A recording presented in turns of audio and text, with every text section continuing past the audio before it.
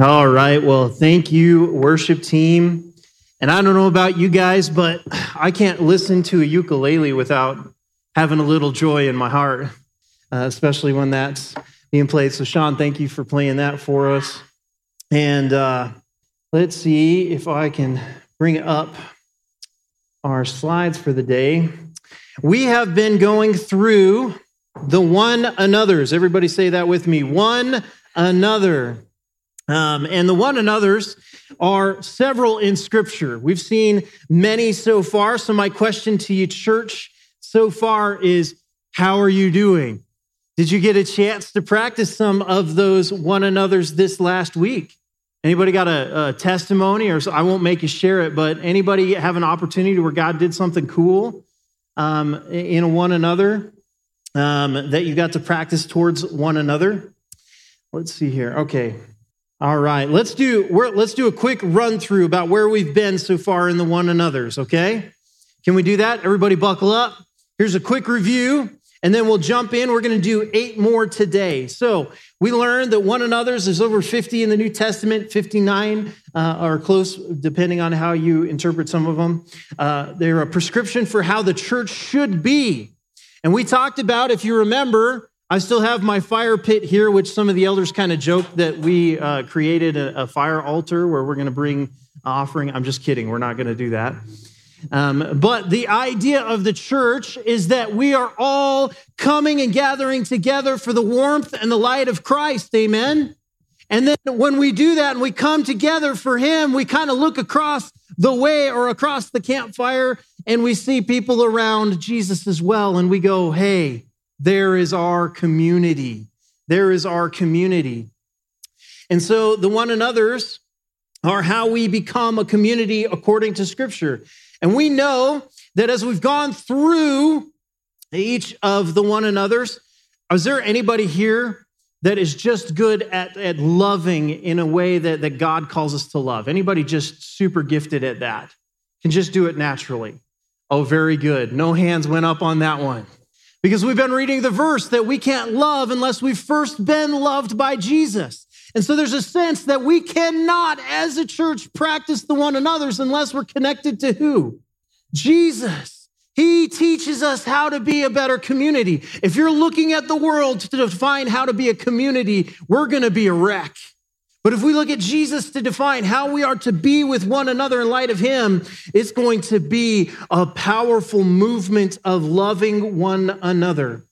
And so we talked about peace and harmony with one another. We talked about serving one another.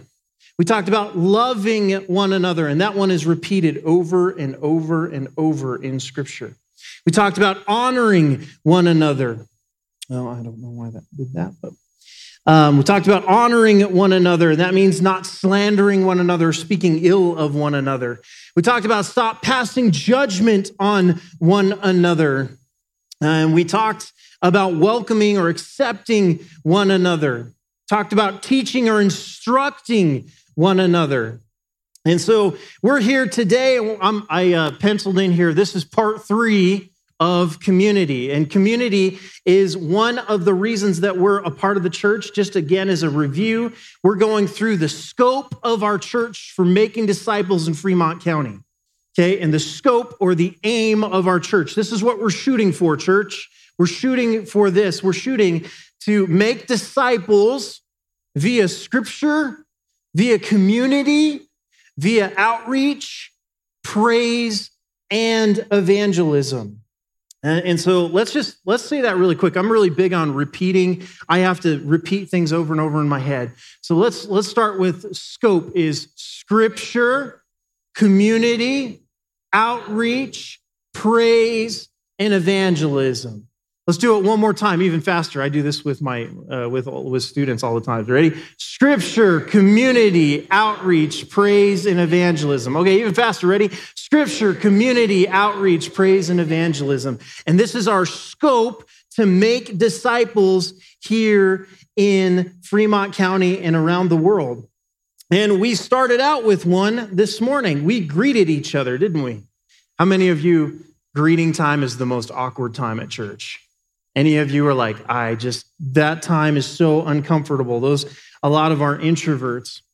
But we see that command is all over Scripture, a part of the epistles of Paul in particular. It is a prescription for the church that we greet one another with a holy kiss. We see it repeated over and over and over.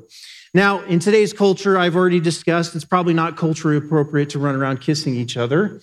But the principle there, the timeless principle, is that we make a big deal about one another. We make a big deal about one another. How many of you have ever seen your friend out and about, maybe in Walmart, and they just give you this like head nod and they walk away? And how many of you want to take your shoe off and throw it out and be like, remember, we're friends? You ever had that happen? Well, there's kind of this sense that at the church, that ought not happen. Everybody who walks through that door is supposed to be known. There was this old show, I wouldn't know, I've heard about it. There's this old show, it was before my time. It's called Cheers. And it was like everybody who walked through the door, everybody knew their name and who they were and knew their story. What if church was a little bit like that? Where you walk in and it's like, hey, we know your name. We know who you are because we love you. We're going to make a big deal out of you. Man, when you walk through that door and you hear your name, some of you maybe curl up a little bit, but hopefully there's a part of you that's like, hey, they know me. Hey, they know me because they care. See, there's this idea that the reason Paul says make a big deal about one another is because when we walk in and we're believers, we literally, every room we walk into, we bring Jesus with us, don't we? And so how you greet one another is how you would respond to Jesus according to Scripture. Did you know that? How many of you would make a big deal? Like Jesus walks through that back door right now, and we just all knew it was Jesus. How many of you go, ah? You know, you'd like, what would you do? And what if we responded like that to one another? And that is the call for us as a church, is to make a big deal about one another. Can you imagine in Walmart, two believers that just saw each other in church Sunday morning, go to Walmart to get food, and they see each other, go, hey, I missed you for the last 15 minutes. You'd be like, they're either crazy or they really enjoy each other, don't they? I like to joke. Myron and I have developed a great greeting with one another. And it's one of my favorite things when I see Myron, I go, Myron! Which I'm looking for. Where'd he go? Myron! I don't see him. Maybe he stepped out for a minute. But he calls back at me, and we just have this weird greeting. But what does it communicate? When somebody knows your name, they know who you are. It means that you've seen them. Do you know, people want to go to a church that's not just friendly. Every church is friendly most of the time. But people want to go to a church where they're going to make friends. There's a difference there, isn't there? You can be friendly without making friends. You can be friendly without knowing one another, can't you? But there's this idea when Scripture says, greet one another over and over and over, that there's this sense that we see each other. There's an acknowledgement there of one another. We don't ignore. We go out of our way to make sure that everyone is seen. Brothers and sisters, this is my prayer for us as a church, that everybody who walks through those doors, that it's not just about coming and being anonymous. Big churches maybe are good at that, where you can come and go and not ever meet anybody or make relationship. But Jesus is pretty clear that the church ought not be like that. This isn't a movie theater to come and to see a really entertaining thing and then to leave. But part of being the church, Jesus paid the price for us to forgive our sins and then also to forge us into being like-minded, to being united. That's the high priestly prayer in John 17, by the way. Did you know Jesus prayed that we would be one as God the Father and he are one? That's Jesus's pathway for us as a people. Now look at everybody in here. Just take a second, look around. Jesus wants you to be one with those people. I didn't see a whole lot of looking around. It was like, I'm going to look at the two people that I like. I want to be one with them. So we greet each other. We greet each other. And the challenge for you guys is, I realize that these are a lot, and we're going to go through 8 today, and then 8 next Sunday, and then we're going to finish up with community.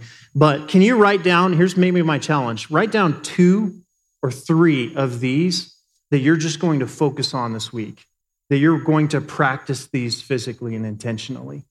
Okay? Can we do that? I see fear.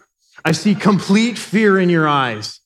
Okay, let's practice these with one another. Okay, so it says, here's another is have equal concern or regard for each other. And this is out of 1 Corinthians 12:25. It says, regard every believer as if they were Christ himself. And let's read the passage itself here. 1 Corinthians 12:21 through 26. The eye cannot say to the hand, I have no need of you. Nor again the head to the feet, I have no need of you.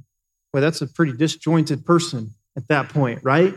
It says we can't do it. On the contrary, the parts of the body that seem to be weaker are indispensable. And on those parts of the body that we think less honorable, we bestow the greater honor. And our unpresentable parts are treated with greater modesty, which our more presentable parts do not require. But God has so composed the body. By the way, he's talking about, he's making this kind of similarity or comparison between our physical bodies and the body of Christ. And he's saying that the body of Christ, that's us as the church, our community, is to be treated as this example of the body. But God has so composed the body, giving greater honor to the part that lacked it, that there may be no division in the body, but that the members may have the same care for one another, or equal concern for one another. If one member suffers, all suffer together. And if one member is honored, all rejoice, what does it say? Together. This is a completely foreign concept to us in our Western mindsets, isn't it? There's an individuality that's been driven into our psyche that says, numero uno. It says, when I'm hurting, I'm going to share that with nobody, and I'm going to hide that part of myself. And when I really have a victory, other people don't need to know. And there's this radical individualism that has plagued the church, that we make everything kind of a private matter. You ever heard of this thing? It used to be really popular in Christianity. It was, you got to have your private time in Christ, or you got to get secluded and just have you time, your individual alone time with God. Well, that's good, but like any good thing, I think that was so overemphasized that now it becomes, God's going to reveal things to me through Scripture, and it's just for me, and I'm not supposed to engage the truths that God has revealed to me with other people. And so now kids never see their parents engaging in God's word because that's a private endeavor. You ever heard people say this about religion? Like, oh, that's your faith? Oh, great. Keep it to yourself. That's a private endeavor. But here, to have equal concern for one another, we need to be people who share in the suffering and in the joy. We weep with those who are weeping, and we rejoice with those who are rejoicing. By the way, this is a really hard concept to apply, isn't it? How many of you have that person in your life that they've done something that you wanted to do, and they accomplished it, and now the Bible's saying, rejoice with them. And you're like, I want them to fail. And quietly you say that in your head. But there's this idea that we have the same or equal concern with one another, that we rejoice with those who rejoice. If one of us has a victory here, by the way, that's why you're going to hear Pastor Shane ask sometimes, like, what are some praises that we have? What are some things that Jesus is doing? We need to be sharing the testimony about what God is doing with one another, don't we? Because God is doing things in our life. And I hope you all hear this. Every time that God moves in your life, we as a church want to celebrate with you. We want to know about it. Don't keep it to yourself. We want to praise the one who is the responsible for the work in our lives. Amen? Also, church, and I need you to hear this. When life hurts, okay, and this is a big ask, I realize this. For us as a church, don't hide the hurt. Don't hide the hurt, because we care. And we want to be a church. Maybe we don't have an answer. Anybody have a hard time sitting down with somebody in suffering because you don't know what to say? The good mentor of mine said, there's this thing called the ministry of presence. Sometimes all you need is somebody to sit down with you and weep with you. Have you ever been there? You know there's nothing to say. You just don't want to be alone sitting in this. That's having equal concern. Because, see, Jesus wants us to be one as he and the Father were one. Do you think God the Father felt deeply what Jesus endured on the cross? Oh, yeah. I remember the words of Jesus in the Garden of Gethsemane. What did he say? Take this cup from me, but your will, God, not mine. He sweat drops of blood. To think about, that is what God the Father feels for his Son, and therefore we feel for one another, Have equal concern. And so how you treat your best friend, your family, or the pastor shouldn't be obviously different from how you treat all other believers.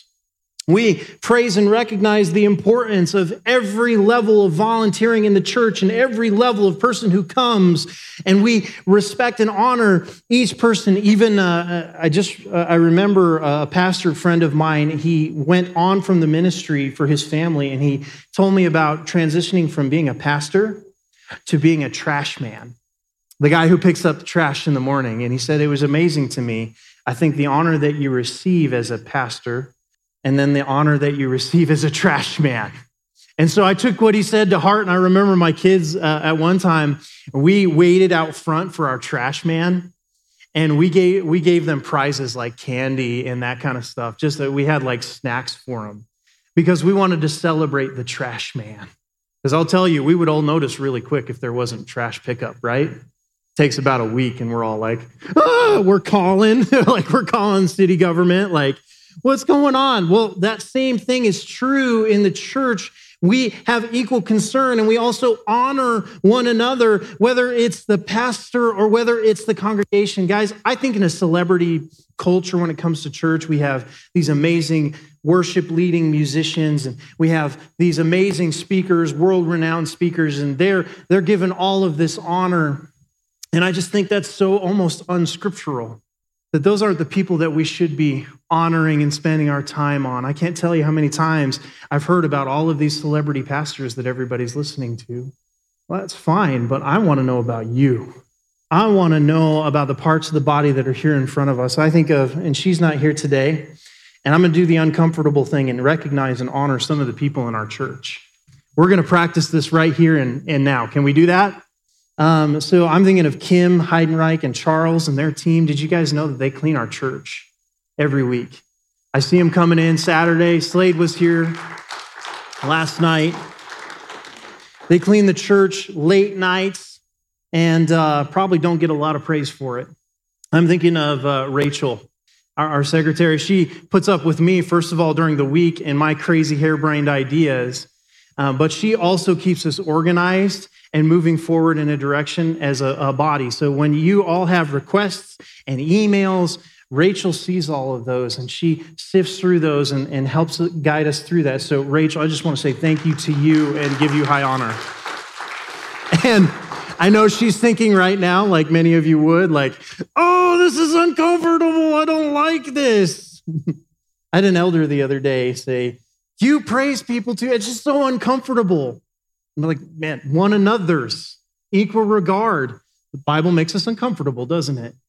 I'm thinking of Zoe, who's taking care of our finances, and then now John's going to be taking over for us. John, I want you to know I'm already thanking you for the amazing job that you've helped in coaching and leading our finances. I just want to give you high honor. And Zoe, wow, I can't tell you how thankful I am that that you have helped guide us through really turmoil and things financially, and you've brought us through with this organization. So Zoe, we see your work and we thank you.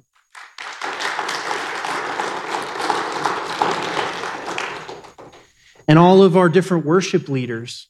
You guys know we have almost 6 different worship teams that do different genres, and every week they come in and they prepare so that they can lead the body in praise. Isn't that amazing? So, worship teams, worship leaders, thank you. Thank you.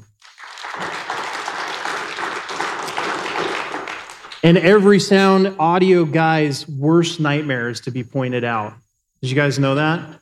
So at this point, I would like to point out Alan and Kenneth and say thank you guys for all of the work that you do in keeping us together as a church.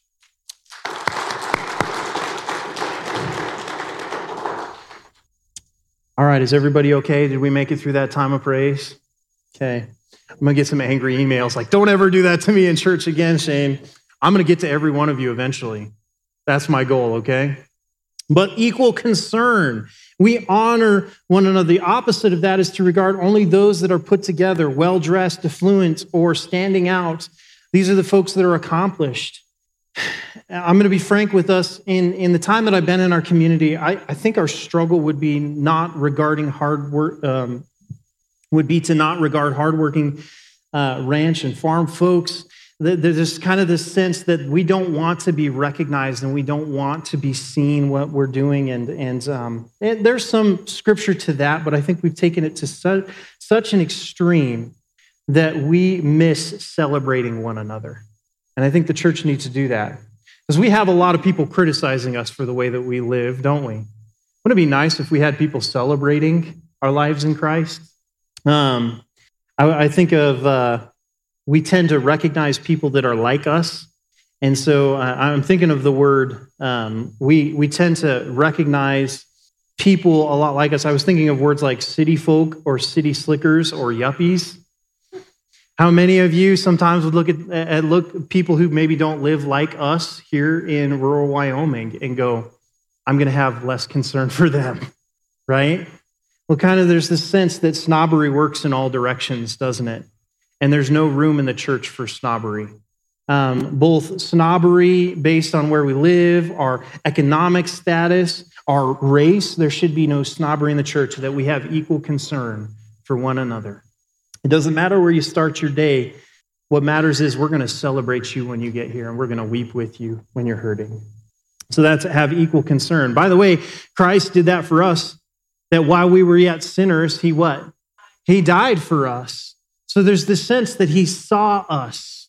He knows us individually and corporately, and Jesus knows, and he weeps with us, and he rejoices with us, doesn't he? Okay, so number 3 here today is, if you keep on biting and devouring each other, you will be destroyed by each other. I want to talk about this. In the one another's, there's a point of, as we transition, this idea of a critical spirit. And I want you to know that a critical spirit kills a church, doesn't it? You ever been a part of a church or a ministry that was so much more about critiquing one another or criticizing a leader or criticizing somebody else, and they spent all of their time and efforts trying to poke at everybody's weakness and everybody's fault, all the while never having a solution for anything? I know we haven't seen any of that. That was a joke. You guys can laugh. That's a human trait. That's a human trait. But this idea of biting and devouring each other, it says you will be destroyed by each other. See, the end of Rome, in history, the big, empire of Rome. Anybody not heard of Rome? Okay, did you know what preceded the fall of Rome? Anybody know? This took some history. I had to dive into some history books. One of the biggest markers of the fall of an empire or a country is radical cynicism, where people become very cynical. And that cynicism was expressed in Rome, and it preceded the fall of Rome. The world is coming. So this is a perspective that would see the world as it's coming to hell in a handbasket. Have you ever had yourself saying that? That we've lost the war. How about this? The world is a wreck today, and it's because of those darn millennials. As a millennial, I can't tell you how many times I heard that my generation was absolutely worthless. I heard that way more than I ever heard. God has gifted you and prepared you to glorify him in today's world. We got upcoming generations, Gen Z. Man, they're now in the workforce. Gen Z, and they do things differently. Can we just agree on that? Even as a millennial, they do things differently. But we need to be people that don't look down on the generations coming up, but instead we praise them and call them to their potential instead of sit and poke at all of their faults. We have to be a people who see that in the church and stop biting and devouring one another for the worst of each other, because we all have worst, don't we? We're all a mess. And we see here the encouragement is don't bite and devour. I like the terminology that's used here. Don't bite and devour out of Galatians 5:15. Because were they literally biting each other? Were they literally devouring each other? Was there cannibalism going on? No, but they were attacking and working against one another. You ever had somebody work against you when you're trying to do something good or beneficial? Yeah, all the time. And here the encouragement is the church ought not be like that. By the way, most of the time you talk to people who are biting and devouring and you ask them straight out, hey, are you biting and devouring? You know what they're going to say? No, I'm being a real big help. That's a check for us, isn't it? We need to be cautious about our own hearts. Are we here to correct one another or encourage one another towards Christ?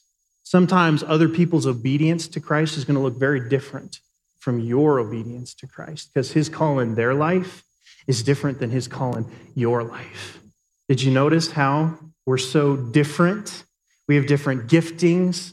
So there's a potential there for biting and devouring one another because we want to rise to the top. By the way, the emergence of evolution and the belief of evolution and Darwinism, that the inevitable end result is what? Biting and devouring one another. Because survival of you've heard that. Where'd you learn that? That's what our world's culture teaches, doesn't it? But the church ought to be different because Jesus came and he began to serve and lift up people. He didn't teach us to bite and devour one another. The world did that, and we're really good at that on our own, aren't we? He came to pay the price to free us from that. Seeing the best in one another, that means the best in the leaders and the direction, even if it doesn't make complete sense to you just yet. Let's be honest, God's doing something here at First Baptist, okay? And sometimes he's going to call us into taking steps of faith as a church. And that's going to make some of our members sometimes uncomfortable. It's going to challenge traditions. He's going to make all of us equally. I love the term that Jesus is an equal opportunity offender, because he offends each and every one of us in our flesh, doesn't he? And so I want to ask you, church, as we push forward, when we continue to ask and lay ourselves at the feet of Jesus and say, God, what would you have us do as a church? I want you to assume the best. A good friend of mine always says that when somebody comes and corrects church leadership, they usually say, you guys need to pray about that, as if they haven't already. Our elder board, I spent a weekend with them, guys, and I tell you, these are men who want to seek the will of the Lord. Are we sometimes going to make decisions that you go, well, would you come and talk to us? We want to be of one mind, like-minded in Christ together. We don't want to bite and devour one another or work against one another, okay? No one wins if we tear down our leaders. It's kind of this principle. You don't want to take out the guy driving the bus because you're going to crash. But this is a culture that says, shoot for the guy at the top. We hate leadership. We hate direction, don't we? We hate that because, man, it means we're not in charge. And we've been told our whole lives that we're the persons that are supposed to be in charge. But when we tear down our leaders, in fact, everyone loses. And so when biting and devouring one another is not going to gain anything. That's where Galatians 5:15 gives us that coaching. I'll go back there. Just Galatians 5:26 continues on that, not biting and devouring one another. It tells us not to become conceited, provoking and envying each other. So there's kind of this idea. When you come to church, is it about you? Is it about you getting what you need and what you want when you come to church? What if we came with the attitude that we're here to serve one another? By the way, if you come to serve, you'll probably get your needs met. But if we come with as a heart, there's the age-old saying, it's by a president, ask not what if we applied that to the church? Ask not what your church can do for you, but what can you do for your church? Because remember, your church is not the building. It's the people. It's the people. What if we came with a spirit of coming and serving one another instead of being vain or self-focused? I used in my old life, there was a band. I thought it was one of the most curious and insightful band names I've ever heard. And the band's name was Me First and the Gimme Gimmes. Me First and the Gimme Gimmes. I think many churches that are all about consumerism have become the Me First and the Gimme Gimmes culture. We, church, cannot afford to do that to one another because it leads to conceit and division and biting and devouring. By the way, it's not about getting our way, right? So when you come to church, you're not asking, is this my way? But you're asking, is this the way of Christ? We all need to be asking that. Here's the next one. Bearing. I almost put up a picture of like a grizzly bear or something, like a mama bear. Bearing or carrying the weight. Carry the weight of one another. And I have to be honest, this was mentioned so many times in 3 different senses. So we need to bear the weight with one another in 3 different ways. But let's go through here with all humility and gentleness, with patience, bearing. Everybody say that with me. Bearing. You can even say rah, bearing. With one another in love, eager to maintain the unity of spirit in the bond of peace. Boy, that's a beautiful verse, Ephesians 4, 2 through 3. So, bearing, everybody say that with me, bearing, with one another, and if one has a complaint against another, forgiving each other, as the Lord has forgiven you, so you also must forgive. Colossians 3:13. So, the first thing of the 3 that we need to bear with one another is we need to bear with one another our faults. Anybody here today without faults? Just Marilyn. No, I'm just kidding. I know Marilyn's joking. I know you're joking. None of us here come to church perfectly, do we? We all have faults. We got to make concessions for one another's faults. Okay? What does that mean? Have you ever had to do that as a family? That somebody in your family has a really annoying little quirk, and you just got to bear it, got to make concessions for it. The ladies all in here are like, yeah, I can give you a list of my husbands, right? But ladies, you do an incredible job of making concessions for all the faults of the men in your life. Thank you, and vice versa. By the way, I don't want to say one is better than the other. But there's this idea that we make concession for one another's faults. It literally means make allowance, bearing with one another in things like temptation and in hardship. So our faults. Are some of us going to be tempted in some things more than others? Yes. So the question we need to ask as a church is, how do we bear those burdens with those brothers that struggle with temptation, or those sisters that struggle with temptation in a way that we don't? Not just say, put on your big boy boots. I'll never forget, one time I had a conversation with an elder, and we were talking about the temptation that all men face of lust. And we were in this group of men, and we were all kind of talking and praying through, like, how do we handle this issue of lust that all of us bear, some of us more than others. And he goes, you'll just grow out of it someday. So he's like, just tell the young men they'll grow out of it someday. That was the least helpful advice I had ever heard from somebody. So you'll just grow out of it. It'll get better eventually. It's like, oh, no, that is not bearing with one another. That's your problem. And we need to be a church that sees that and is aware of one another's temptations.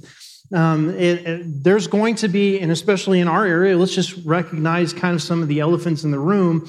There's a high degree of substance abuse in our community, amen?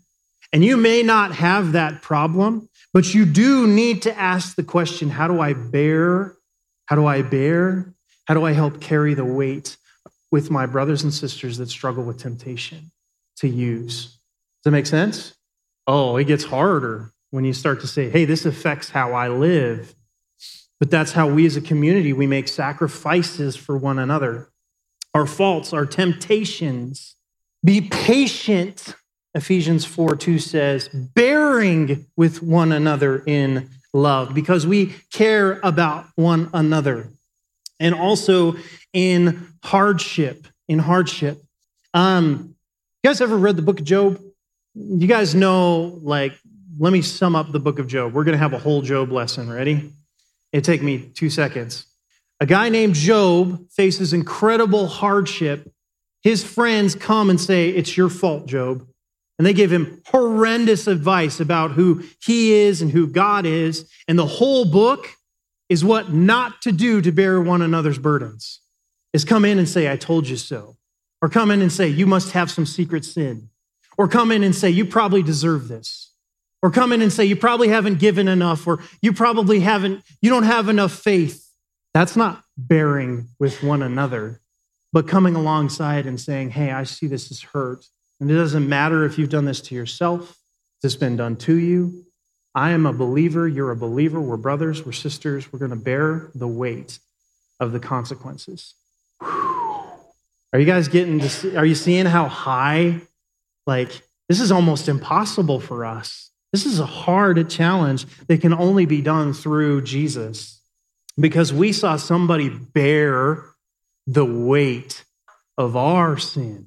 And while we were yet sinners, he lifted the full cup of wrath from God that was due us.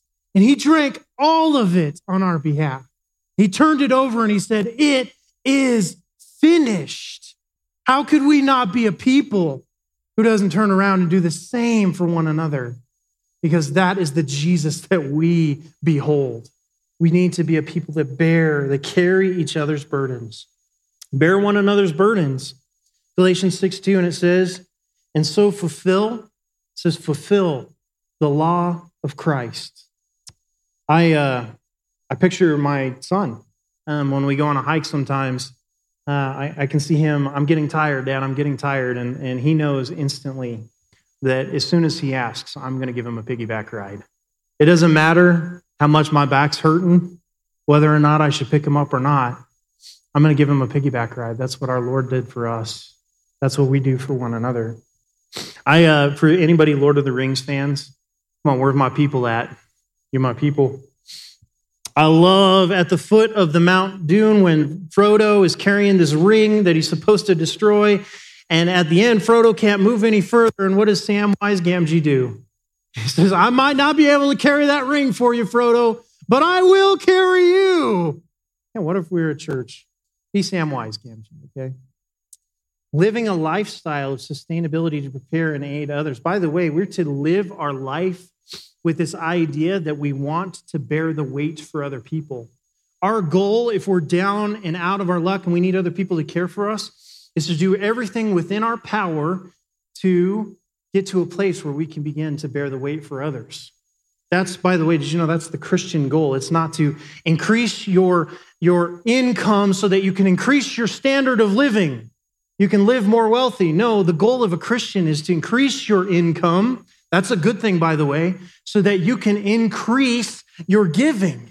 What if we had the mentality that here's how much I need to live, and then, man, I cannot wait to make more than that so I can start to bear the weight or the burdens of other people in my life. Oh, I'll tell you, I saw this played out in Dallas. I saw several guys, actually 2 guys, that started out with meth addiction, and they began to learn contracting through different jobs that the church was giving them, and they start to get really good. They both opened up their own, they became contractors, construction workers.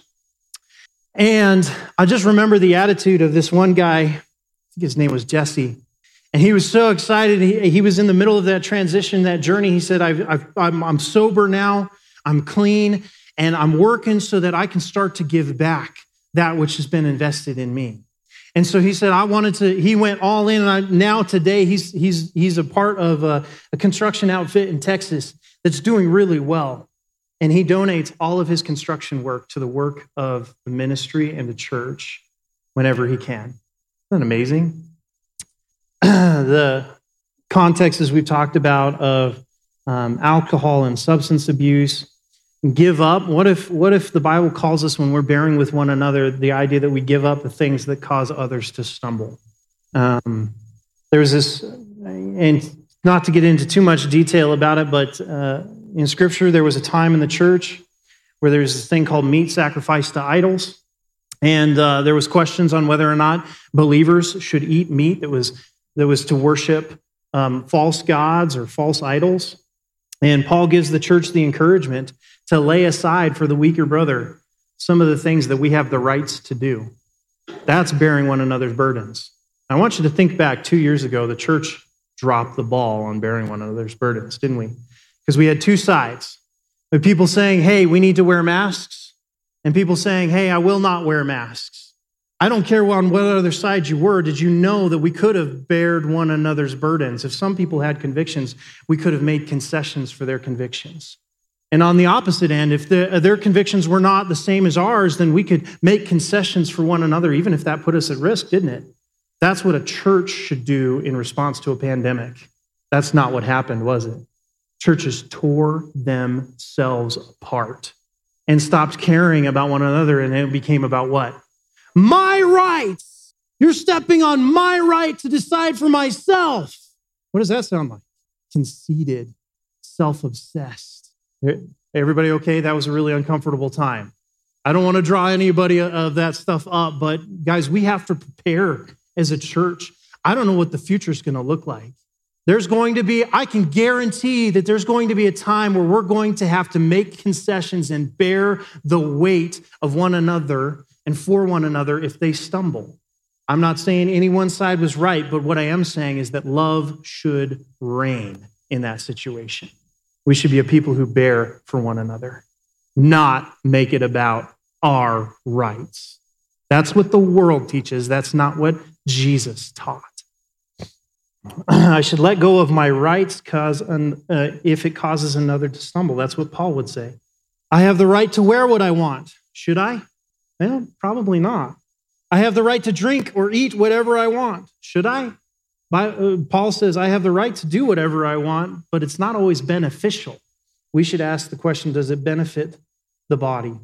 Not if I care for others more than myself. Jesus could do anything. He could do anything. Can we agree on that? He was without limit. He could have called legions of angels to himself, and he had every right to do that, didn't he? He was perfectly righteous, but instead he laid down his rights so that he could pay the price for us. That's who we behold, and that's who we are aiming to be like in our community. He chose to walk humbly to show us how to live without godlike powers, but instead with faith. A saying in Scripture, all things are acceptable, but not all things are permissible or beneficial, right? So, bearing with one another. Okay, I'm going to blaze through some of these. I know we're going a little bit longer, so I just want to get through these. Be kind. What does that mean? Be kind and compassionate to one another, tender-hearted. So, another mentor of mine used to say, be a good human. Be a good human. Be kind. Instead of saying things like tough noogies, or they're facing the consequences of their actions and their decisions, what if we were kind and compassionate to one another? I'm thinking about the mom that is on her last nerve at the grocery store and needs a kind word or even someone to help her to her car. Would we be the church that would do that? That dude on the side of the road whose tire has popped. Would we be that person that pulls over because we're kind and compassionate? In fact, I just heard a testimony a couple weeks ago or a week ago of a guy who was in the middle of winter several years ago, stumbled into the church and got some cash from somebody who was obviously kind and compassionate. And now he wants to pay it back by coming to church. So several years ago, kind and compassionate nature. One of the things this guy said to me was that he didn't hesitate. He was quick to being kind and compassionate. That guy must have met our kind and compassionate Savior. What if we were to be people who, instead of letting people face humiliation or failure, we said something to prevent that humiliation or failure? There's this old thing I always remember when I was in grade school. I was in a play in grade school, and my zipper was wide open as a kid. And I remember going out on stage and doing the whole play, and everybody could have given me a warning. But man, I felt so, you ever done that? You get down and you're just so humiliated. I feel like I should check now, it's like, because we would be so humiliated. What if we were people who say, man, examine your zipper? Like, hey, don't go out like that. Or, we prevented each other from humiliation or failure. That's kindness, compassion. Here's a tough one in Scripture: forgive in the way that Christ forgave you, forgiving each other. Forgive whatever grievances you may have against one another. Anybody have a grievance against a Christian? I'm sure you do. If you go to church, we're pretty faulty people. And so you probably need to forgive. And that is not an easy thing to do, is it? By the way, we're called to forgive, not just to forget or to set ourselves up to be hurt again, but we are called to forgive in the way that Jesus forgives. That is several sermons in and of itself. So we forgive. I don't know why I keep doing that. Speak to one another in psalms, hymns, and spiritual songs. In the context of that, Ephesians 5:19 says, and do not get drunk with wine, for that is debauchery, but be filled with the Spirit, addressing one another in psalms and hymns and spiritual songs, singing and making melody to the Lord with your heart, out of Ephesians 5:19. Did you know the longest book in the Bible? Does anybody know what the longest book in the Bible is? It's Psalms. Yeah, that's right. It's a song. Our Lord loves to sing to us what? Truth. He gave us a whole book of the Bible, and it's the longest one. So there's this idea that songs and how we lift each other up in music together. God sings to us his wisdom all the time. What's the context then here in Ephesians? The context is don't be filled with wine. So there's this sense that a replacement for the party culture is what? Singing. That there is a sense that the Holy Spirit filling and causing us to worship through song should be euphoric in the sense that it replaces our need for alcohol and partying, and it becomes a joy to each other. What if our time of singing was so awesome together that we heard each other's voices? One time I was at a conference, and it was, believe it or not, it was full of hymns. There were no guitars, but there were just men and women who loved the Lord, and they sang with all of their fervor together. And some of them didn't sound good. Let's just say they weren't gifted in singing, okay? And they all lifted their voice together, and it felt like that whole place rumbled, because there's this sense that we speak to one another with psalms, hymns, and spiritual songs in replacement of the things that the world would offer as euphoric. It's a party replacement, by the way, that is supposed to be a time of joy with one another. I, many years ago, got to go to a conference where there were 60,000 college students that filled the Atlanta Dome. And they were all there for this thing called Passion Conference. Great teaching. But I'll tell you, you sit around and you hear a young generation lift their voices with all they got, 60,000 of them to the Lord. It was louder and better than a football game. And it had me in tears. This idea that how we sing the truths of God to one another is important. By the way, last Wednesday, we had some good friends of mine from Senegal, our missionaries, friends, and we sat around, and some of you stayed with us. We played music around a campfire. That was awesome. It was awesome. What if our little meetings and our big meetings and even our small group meetings, what if we sang worship together in any version, hymn, song, style that we wanted? Speak in song, Ephesians, and then submit. Guys, I'm going to pray for us. I want to go through these next two a little bit more in detail. So I'm going to just pray for us.